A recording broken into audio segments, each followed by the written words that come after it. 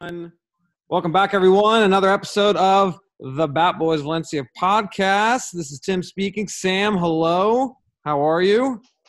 Tim, I'm doing okay. I'm recovering from the tragic ending of the season. You were here for it. We felt Why'd you have to bring it up? We just weren't in. Start with a lighter note. Hummingbirds. Talking about California. Hummingbirds Going. Yeah. I think the hummingbirds all died during that game, man. They fell out of the sky. Well, it was at least silver lining. I was in California despite coronavirus scares to watch this Sevilla game with you. I mean, that was a treat. That's true. It was a real treat. It was really fun watching a very dispiriting game to end the season, and not Europe. Yeah. Were you shocked? Were you surprised? No, I mean the game had a feeling of inevitability about it, and frankly, the last several games, really going back to the rumors about the headbutt between Maxi and Salades, it seemed as if we were destined to fall outside of Europe. It was just the season has been so, it started so poorly with the very sudden departure of Marcelino and then Alemany, and then the introduction of Salades. The first thing anybody thought was, who the hell is Albert Salades? I know. And we had some good moments. We had some highlights. Perhaps it was just the last little spirit of Marcelino in the end of the 2019. So it is what it is, where we are. But today, let's talk about. I think we're going to talk about three things. We delayed this a little bit because we want to talk about the new coach that was going to be announced. That has not happened. Maybe we'll talk about it a little bit. On the good news front, Hugo Guillamon has actually signed. He's here to stay. Huge news. We'll talk about that. And then I'm curious. I wanted to talk about budget a little bit. There's some numbers that came out from the impact of Europe and mismanagement and transfers and COVID, of course. That does not bode well for what this transfer window looks like. So let's start with Hugo, man. Let's start with the positive. Yeah. He's here. Positive. Dude, he's so, everything he said since extending his contract has been wonderful. He loves it here. He had offers from some very good Spanish clubs, including perhaps in the rumor mill, Barcelona. Yeah. And dude, the guy was just a stud when he played. He didn't get he never got a foot wrong. Right. He's such I'm really, really enthused about this kid. This wasn't something I was expecting his performances to be so good, and it's really, and the way we had handled his contract, really not offering him a place in the first team. I thought there was little chance we would be able to keep him, but this is huge. Yeah. Well, it was, I think, right from that first game, from the break, his first. Yeah. I think it was Levante game. Man, he just looked good from the start, and I think you and I was most impressed with two things: his distribution and just like his positioning, and how almost polished he looked out there. So, and he really never decreased in performance. Like he only got better as he went. So his composure was really shocking for somebody stepping into that role. Right. I mean, especially as like a stark contrast to Diakabi's composure at the end of that Levante game. But I mean, just you really trusted him. You really trusted him to make the right decisions, and he never looked panicked.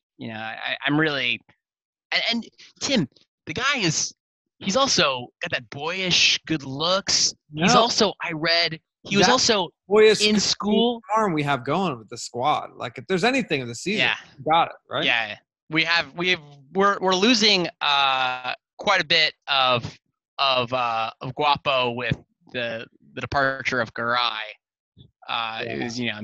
He's great, but yeah, this guy he's great. He was a biomedical engineering student at university and decided that it was hard to be, the top U18 Spanish center back and getting his degree in biomedical engineering at the same time. So, he had to choose one or the other. It's just, for me, it's that sort of thing. He's just such a decent person, basically in every category: kindness, decency, his good looks, his talent, his intellect. He's superior to us basically every which way. Well, don't get up, Sam. He's going to be. What is it? What's the saying? You're the average of the 5 people you hang out with. He's going to be around Anil Murthy, and Peter Lim might make an appearance. So only a matter of time before he's just a shell of himself, his potential. No, I don't think so. I mean, and I would say for him to sign, where he had no obligation to sign, I think fan of Valencia would have blamed him for signing with someone else, the way the club managed this. And he still signed, even with all the turmoil surrounding the management of the club. It's pretty cool, man. I have to say, this is a really cool story. I'm really, really excited that we're going to be watching him for years to come.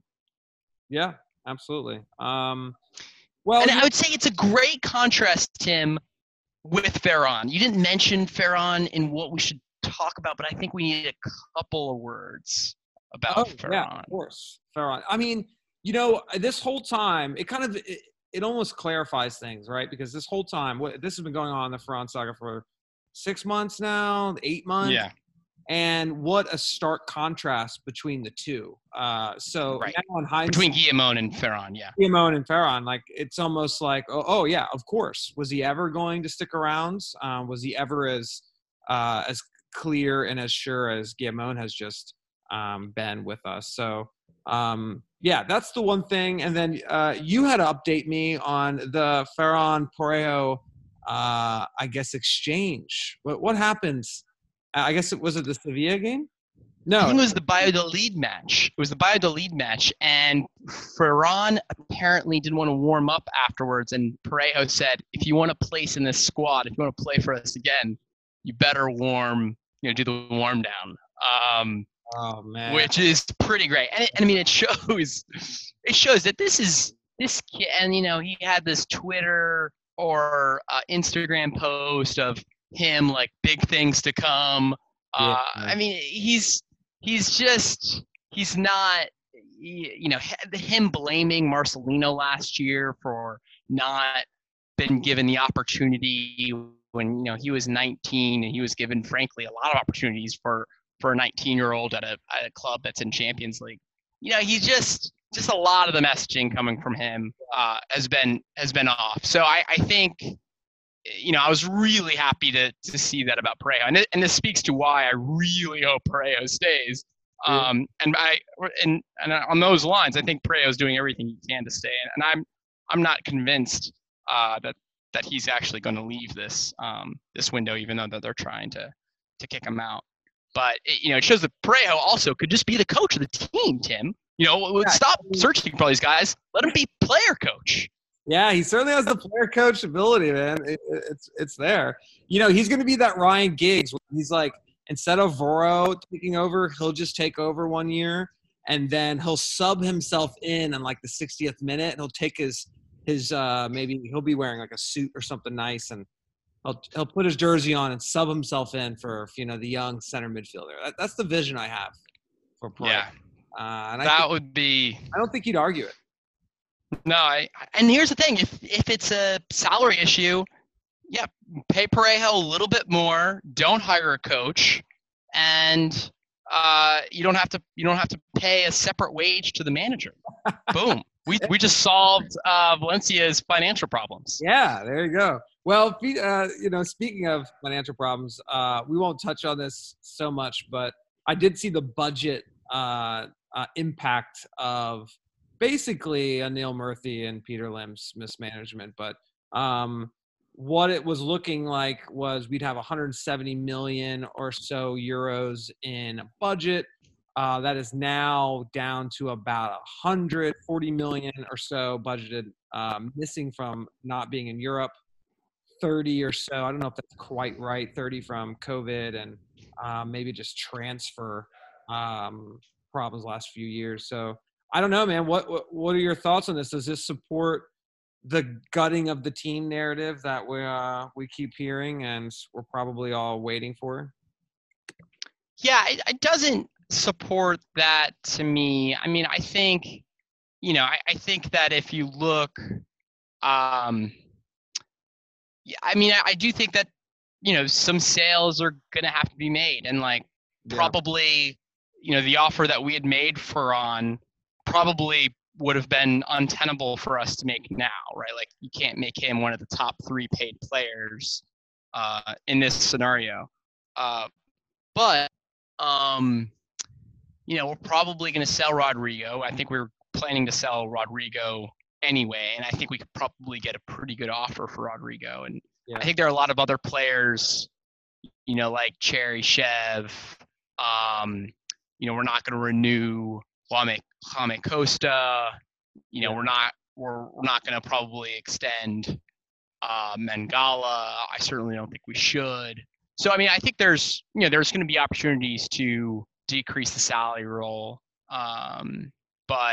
But yeah, so I don't think that you still have to have some experience on your team. We can't just like pick up a bunch of Correas or we're going to get relegated, right? Like, so there has to be a balance. My fear there is, that's the tack they'll play. They'll sacrifice maybe some results to save money there. I don't know. It just seems like that. So I don't know. It'll be interesting to see what big signings they will make in replacement of some of our key players. But the reason why I bring this up too is because I think I just had the lineup in front of me. We had that last game against Sevilla. I think in the lineup, Correa, Kang and Lee, your favorite Sabrino, Coindretti, Guerrero, Esquerdo. I don't know. I think that's probably what we're going to see more of rather than less of. Yeah, and I mean, frankly, I think that there's a lot of young talent on the team, and I think we have to sell probably a couple of our big names, but I don't think you need to sell Parejo. I think even if if they sold Rodrigo, I get that. Not because I don't think Rodrigo's a fantastic player, but just because I think you could get a really good offer for him still, even in this environment, even when we're signaling we're going to sell. But yeah, I think there's a lot of talent on the younger side. I mean, I think I was actually impressed. A silver lining in the last few matches, Tim, has been that some of our young guys have looked pretty good. Kangan Lee's looked really good. That last game, Correa looked pretty good against Sevilla. I actually thought Correa looked great. It was against a very tired Sevilla for sure.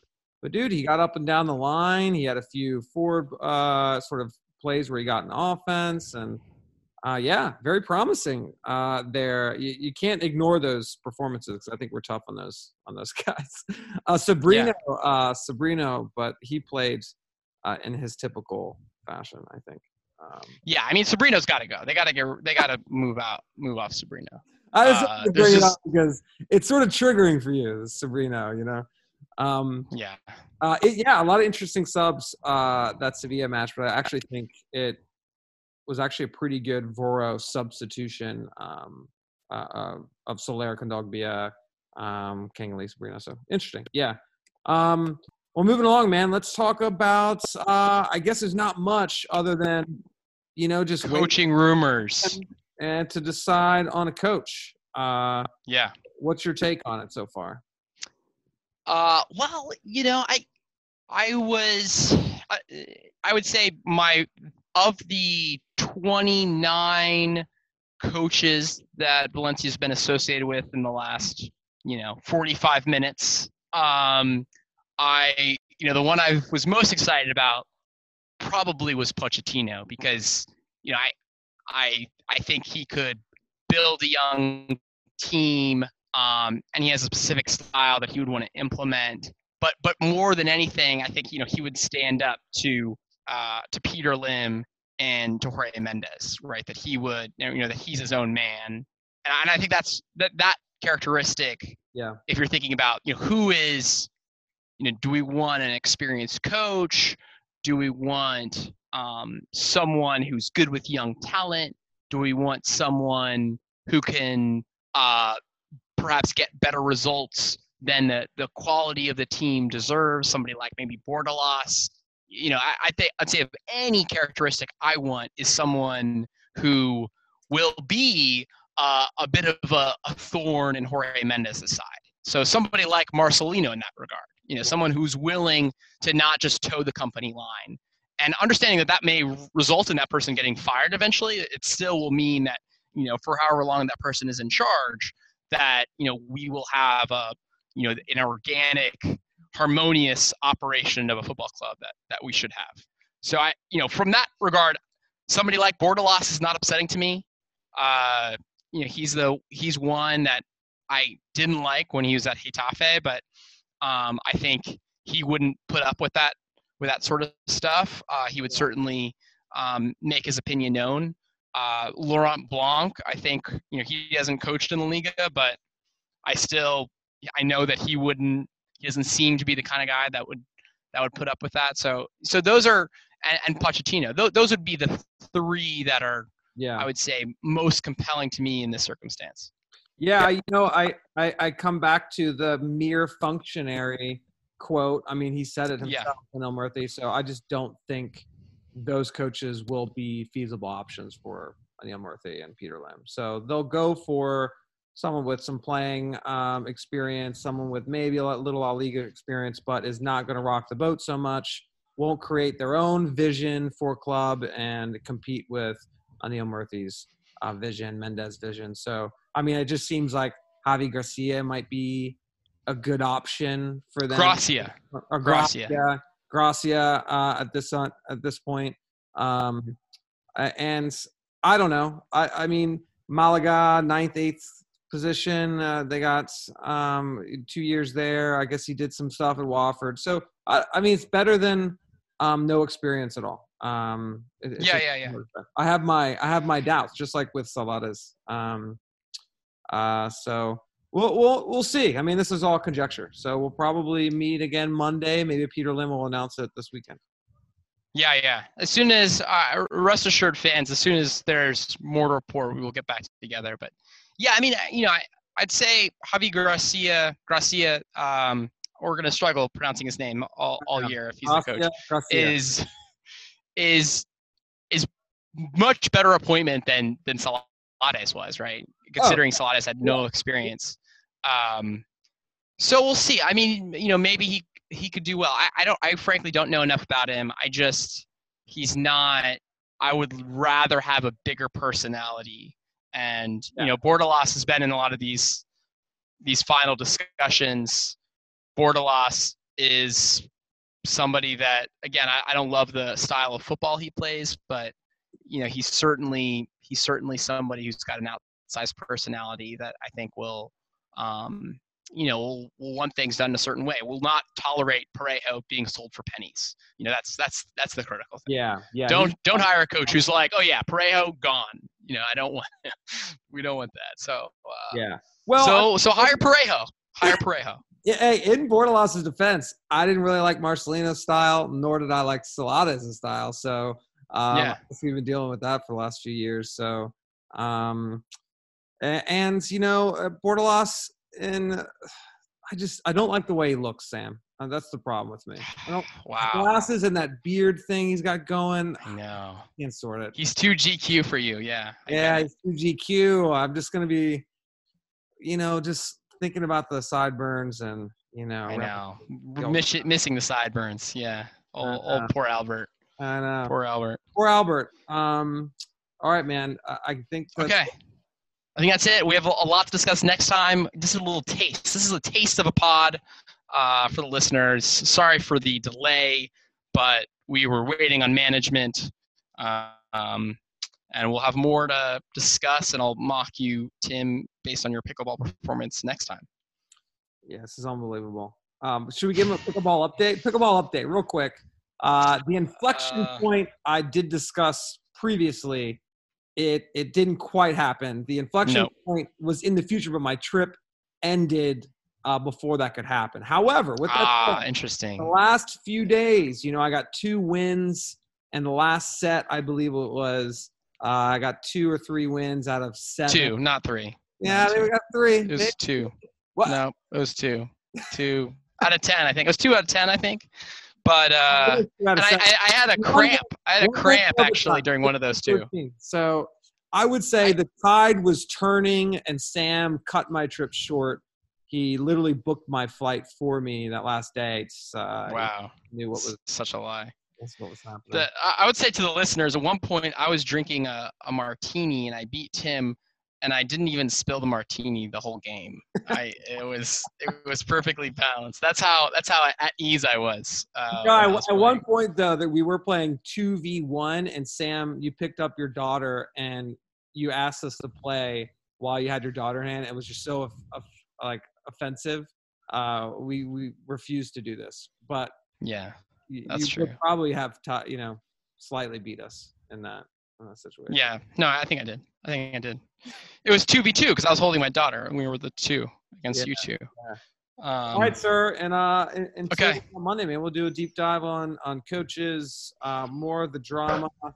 That is Valencia. Okay, sounds good. Love you, man. All right, bye. See you.